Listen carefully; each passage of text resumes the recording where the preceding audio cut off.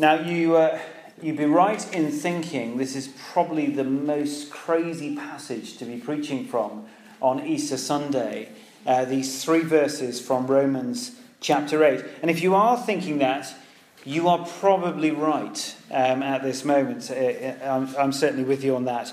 But in a sense, every passage within the whole of the canon of Scripture, the whole Bible, could be preached at this very time, on this very day. Because everything, if you like, points to these magnificent events of Easter, Good Friday and Easter Sunday. So we're going to, if you like, slow down a little, but continue in our series that we've been looking at a number of weeks now through this amazing chapter of Romans chapter 8. We're going to look at 3 verses.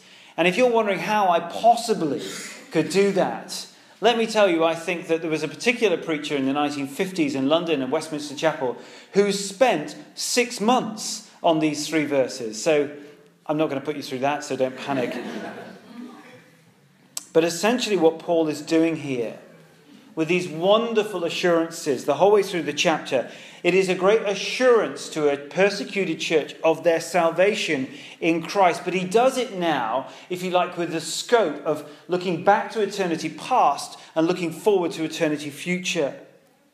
And hopefully we'll see that the gospel events of that first Easter were and continue to be central to history, central to the good news message of the Bible, and central to the hope of every single Christian, worldwide and down through the ages.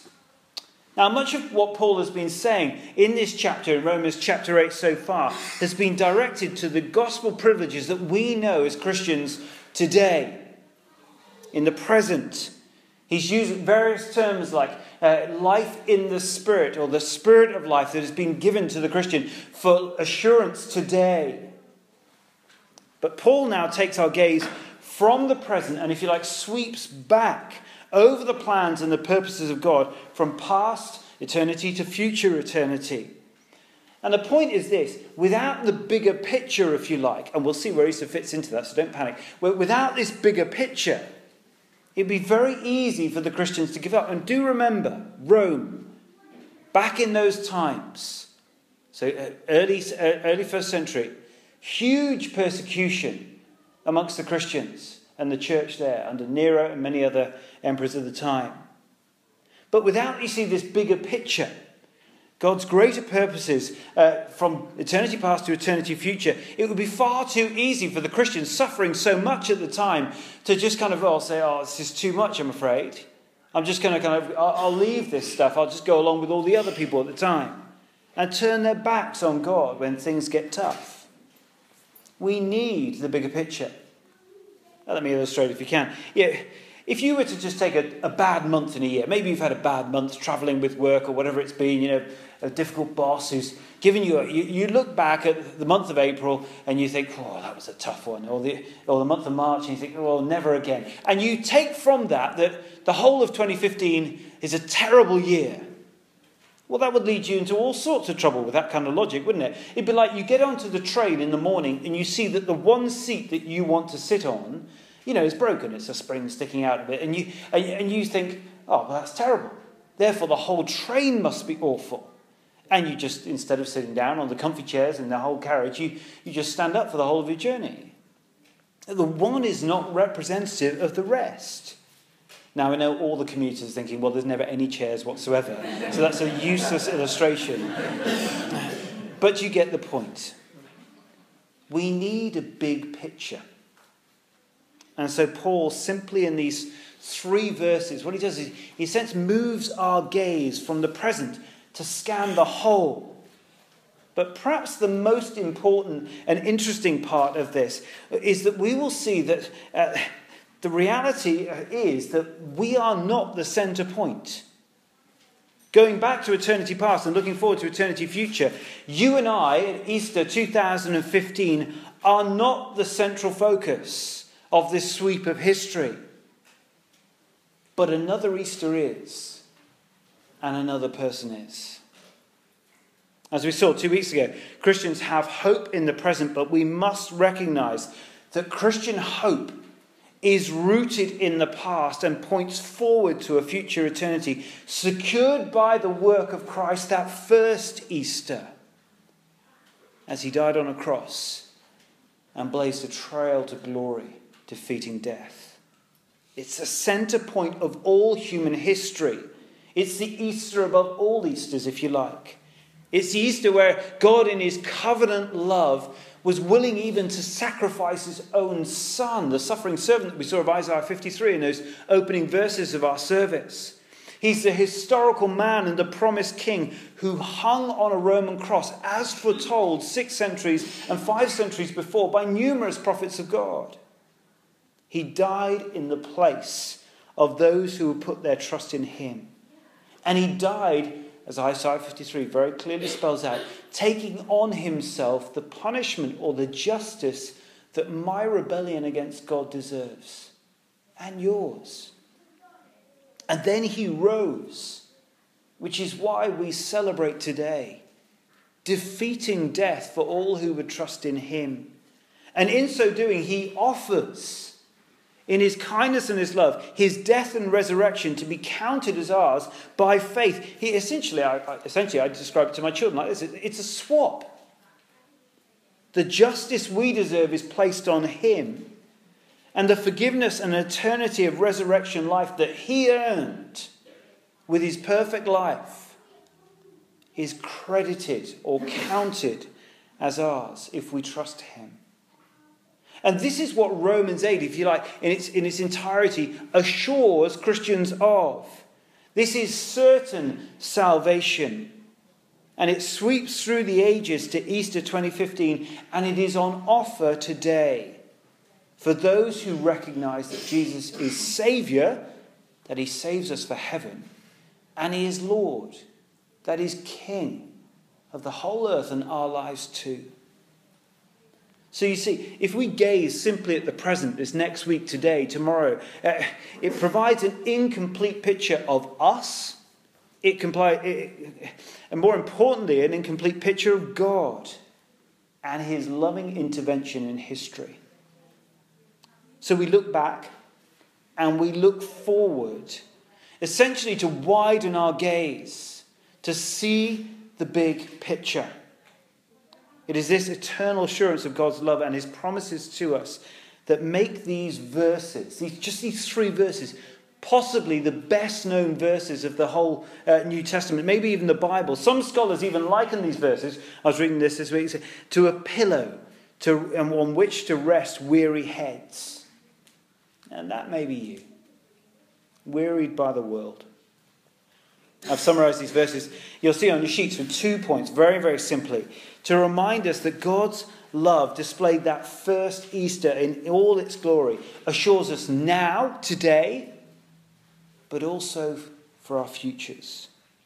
So firstly, our first point there, you see God's good work for his people. It's firstly we see this assurance in that, his good work for his people.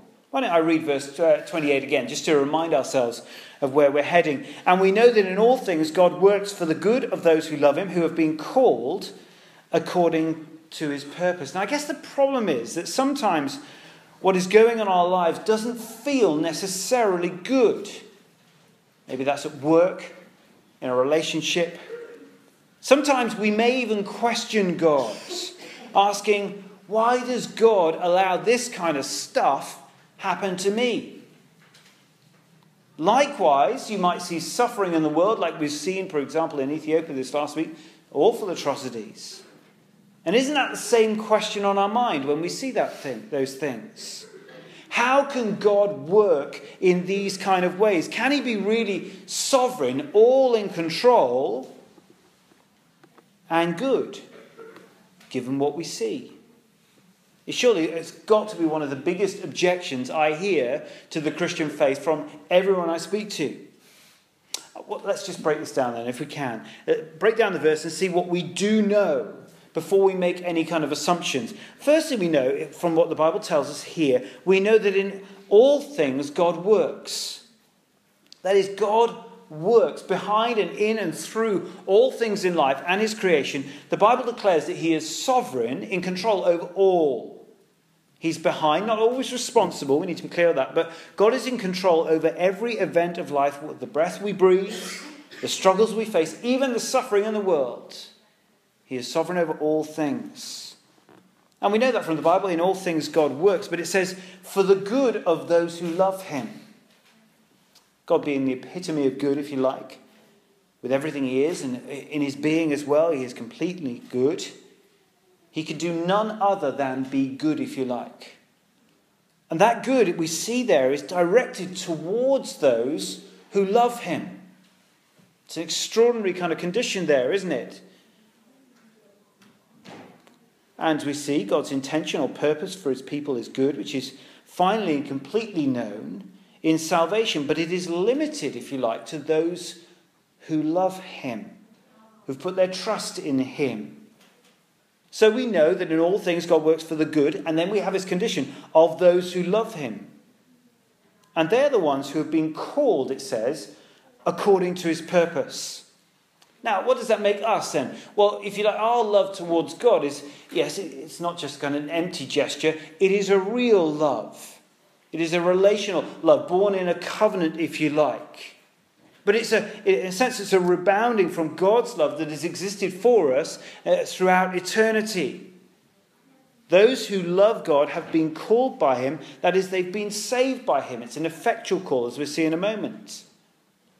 You see, although life may be chaotic, troublesome, and even painful in the present, I don't know what your life's going through at the moment. This verse tells us that we should know to take a step back. We should all look at the bigger picture and how God is working in his world. God is working for the good of those who love him.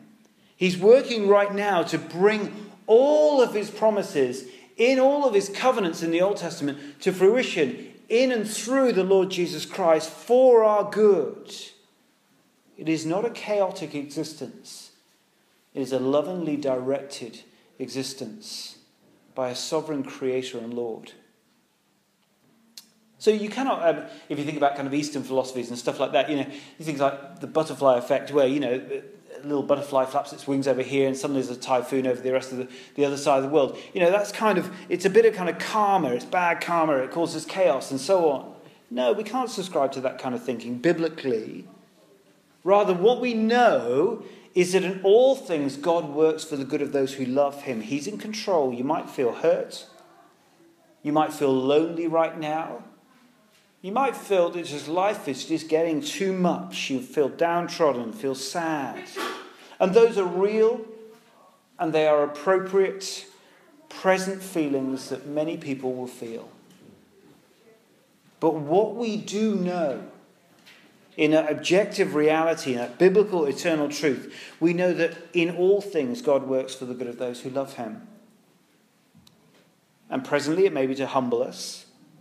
Presently he might be working in aspects of your life to draw you closer to him. To make us more dependent on him.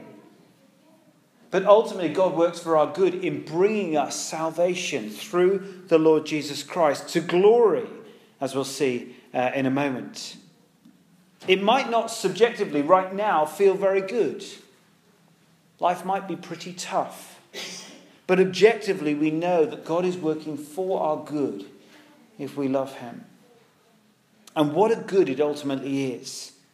For God is working for our supreme good despite how tough it might seem right now. There's an example of this, a very famous one, in the first book of the Bible, in the book of Genesis. In the story of Joseph, you'll probably know it for the Technicolor Dreamcoat, and that it's not the Technicolor Dreamcoat, it's not in the Bible there, but it's a multicoloured coat which he was given by his father. And there in Genesis chapter 50, having been sold into slavery by his brothers, Joseph declares, "Can we trust in God's promises?" And Joseph said to his brothers who'd returned, looking for his mercy, he said, "You intended to harm me, but God intended it for good, the saving of many lives." See, what he's saying there is that the struggles of living in a groaning and sinful world, in many of our lives, we see that. But that struggle, that menacing kind of torment that many of us feel, doesn't exclude God's saving work and intervention through that, as we see in the story of Joseph. We see human evil and God's saving power at work in his life. But ultimately, you see those two things coming together. And that's what we remember on Good Friday, on the cross. See, neither our struggles or human evil will ever thwart God's plan to save his children. And it's this saving purpose for God's children that Paul now strings together, if you like, in these next two verses. What is meant by God's good purpose at the end of verse 28, if you have a look at that? His good purpose is now, if you like, walked through in 5 stages, and we're going to see that in our second point. And here is the chance now, if you like, to really properly step back and, if you like, view, taking the whole scope of God's salvation plan. Some people call it Paul's golden chain. That is, you can't break the link anywhere. It is a logical, hear this please, it's a logical, not a temporal in time kind of chain. For some of these stages happen simultaneously in the life of a believer. But these verses trace God's good and saving plans throughout and give us a big picture, but also help us put the present in context. Let's remind ourselves of these 2 epic verses. Let me read again verse 29 through to verse 30. For those God foreknew, he also predestined to be conformed to the likeness of his Son, that he might be the firstborn among many brothers. And those he predestined, he also called. Those he called, he also justified. And those he justified, he also glorified. So we get to our second point here. God's good saving purpose for his people. You hopefully spotted in those 2 verses, and I've put them down on your sheets as well. 5 logical steps from eternity past to eternity future. Take us to glory, if you like. And the point I'm not going to tell you the answer straight away, but I want you to just in a moment, where is Easter in that chain? Where is Easter? I hope by the end you'll know the answer. If not, over coffee, we can work it out. But where is Easter? That's what I want you to think. Let's find out. How does the process begin? Firstly, you'll see that God foreknew. Those God foreknew. Now, of course, we kind of roughly know what that means. To foreknow something is to know beforehand, isn't it? And this, in one sense, is true of our salvation. But the biblical word seems to imply far more than just a kind of a dry, empty, kind of dry knowledge. It seems to suggest a much more relational love. Hence why a lot of scholars would say it is really that God foreloved us. That's probably a better translation in some ways. And I also note, as you go through these couple of verses, note that nothing here is dependent on you or me. We're not foreknown because, look at God. He kind of looked at me and thought, well, he's rather special. Or you and thought, you're slightly more moral than your neighbour, and therefore, I'll have him. I love him more. There's none of that here. Nothing is dependent on us. Rather, this beginning of the process of salvation is completely, in its entirety, due to God's love for you. Would you want it any other way? Really? Perhaps one day you might think of yourself fairly upright. Perhaps you might think that God should even ask to maybe, would you mind putting yourself forward for salvation? But take a step back, have a think. How assuring is it that God loved his children before time? God has foreknown his children. And he goes on, those who foreknew, he also predestined to be conformed to the likeness of his Son. We go to our second point there. God predestined. Love, if you like, is the motivation. He foreloved. And it is followed by a decision, if you like. Those God foreknew, he predestined. He decided to love and act upon that. And although we as Christians, if we are a Christian here today, we all know that we've perhaps decided at a moment, and we perhaps even some of us can think of the time and the place where we said, I'm going to follow the Lord Jesus Christ. And that is a real and right and proper feeling and understanding. We've done it, and we should do it every day. As we submit ourselves to God as Lord, we decide. But, critically, before that, God decides. Well, at that point, you're probably thinking, well, I don't really get that. And in a sense, it is a very difficult doctrine or teaching to understand. I'd love to spend all evening on it. But this part of the process, I can't sort of say it's a little difficult and therefore I'm going to take that part out. It doesn't work like that. God foreknew, God predestined. You can't take one out just because it feels slightly uncomfortable. Firstly, in doing so, one would be moving swathes of biblical evidence that God predestined those he loves to be his children. But secondly, it smacks into the heart of what Christians know and experience. I cannot, and no Christian here will be able to say, hey, I looked at myself one day and I thought, I'm so special, God's going to love me and God's going to choose me. How arrogant that would be. Nothing of my salvation is due to my experience whatsoever. And nor anyone here. This word testifies, and God's word testifies that before I was blind, Ephesians says, but now I see. God does the work. I've done nothing to make it possible for me to enjoy eternity with him. God undeservedly decided in his amazing love to save me. And as a Christian, my response is simply a life saying thank you. It's not to earn anything. It's simply to say thank you. I've done nothing to deserve this. But thank you, Lord. Those God foreknew, he predestined. There are many arguments against this truth. Why? Because it smacks, doesn't it, against our cultural autonomous existence. But the critical thing I think I found as a kind of a student trying to understand this teaching was this. I thought it was going to lose my freedom.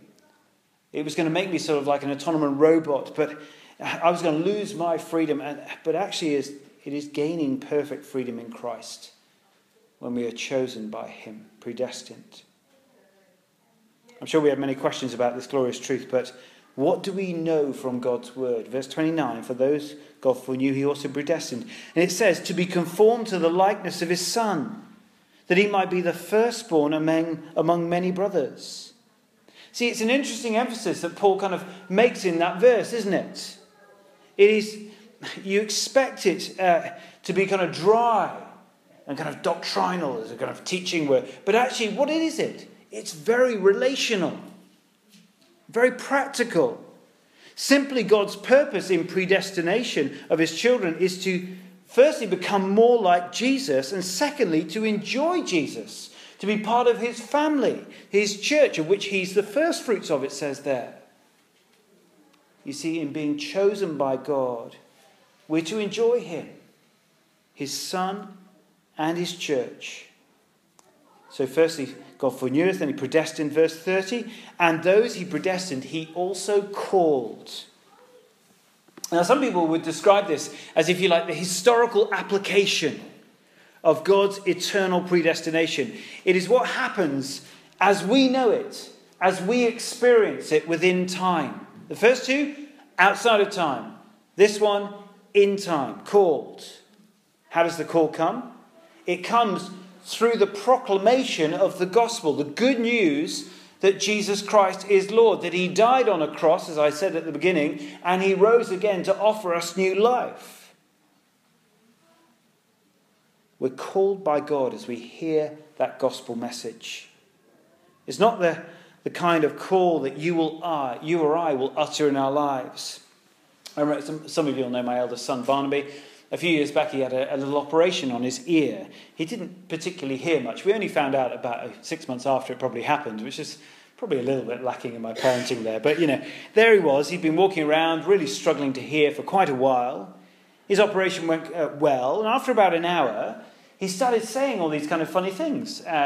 Just sort of waking up a little bit groggy, and he'd be going, hello, and I'd be going, hello, Barnaby, sort of slightly strange. And then he'd be going, woohoo, and making various sort of sounds of different kind of intonation of his voice. And then suddenly he went, I can hear. And it was lovely. It's really, what amazing, because his eyes sort of light up. He could hear all the tones of his voice and others as well. But even with his improved hearing, Barnaby is still a typical boy. That is, he doesn't always listen. And parents around will all be going, yeah, I got one of them as well. See, my calling of him, Barnaby, would you come downstairs? Maybe responded to, maybe not. Would you clean your room? Maybe not. When God calls his children, it takes effect. The gospel may be preached to millions, but through that God will call some from death to life. And the message and the call of the preacher is just, if you like, the conduit in which God's will effectively call some. Those God foreknew, he predestined. And now in history he called. And fourthly, he justified. See, God's effective call enables those who hear to simultaneously believe, and those who believe are justified. Again, we could spend, and I would love to, more than anything else, spend a whole evening looking at the subject of justification. But simply justification, well, it's way more than forgiveness, more than acceptance. Justification is the declaration, it's a legal term, it's the declaration before God that you are right with him. That you are righteous, the Bible would say. You are righteous in his sight. In putting our faith in Jesus, we are, as the Bible describes, it's called a faith union. We are bound to him by faith. And, as I explained before, that in that little swap, his righteousness, his perfect life is credited to us. It's a legal terminology which says, my life is yours. Likewise, Jesus takes on himself. It's a double swap, if you like. Jesus takes on himself the justice, the punishment that my rebellion against God deserves. 2 Corinthians chapter 5, verse 21 puts it well, I think. God made him, Jesus, who had no sin, to be sin for us, to take the punishment my sin deserves, so that in him, that's speaking of that faith union, we might become the righteousness of God. Those God foreknew, he predestined. Now in history he called. He justified, and lastly he glorified. It is the glory that Romans earlier has shown that we all fall short of. It is the same glory that we hope for in chapter 5 of Romans. And Paul has already stated back in verse 21 of this chapter that our union with Christ, we will not only share in his suffering, but this same glory that he now speaks of here is the end of this logical chain of salvation. But to be glorified is for us to be complete. It is the end point where we'll have our new bodies, if you like, where we'll be in the new creation, heaven, if you like, where there will be no crying, no mourning, no pain, no sickness, no despair will hinder us. Here's the question. Why then, in this verse, is this written in the past tense? He also glorified. See, what Paul speaks of here is the last in the process of a line where God cannot stop what he began before history itself. It hasn't happened. But if you've known God's effectual call in your life, if your eyes have been opened to the gospel, if you know the reality of being justified, that you are legally right before God because the perfect life of Jesus has been credited to you, if you know that, then you will, with utter certainty, you will be glorified. And that's how sure Paul was. He wrote it in the past tense as a result. And notice there's no condition. There's no condition here. There's no, you might be. We're not sure. We're going to speculate a little bit. No, you will be. Let me conclude as we close. Take a step back from today and look at eternity past to eternity future and ask yourself, in this chain of salvation that we see in verses 29 and 30, are you there? Are you there? If not, hear the gospel, the good news that Jesus Christ came. He lived a perfect, righteous life. He died on a cross that we remembered 3 days ago, bearing a justice, a punishment that my rebellion deserves. He was buried in a grave that he borrowed, fulfilling prophecy 600 years before. And he rose again, evidenced by Romans, by Greeks, by Jews, all the people that hated him, as well as evidence in the Bible as well, seen by 500 people in one account in 1 Corinthians 15. Hear the gospel, inquire of it, and seek God's effectual call in your life. But if you do know that you've been called, justified, and that one day you will be glorified, then rejoice. Stand secure, knowing that what has been decided in eternity past by God, secured in history that first Easter as Jesus died and rose for your justification, know that one day it will come to its fruition. You will be glorified. Therefore know that however today is, whatever tomorrow throws at you, this link will not be broken. You will be glorified. Happy Easter. Let's pray.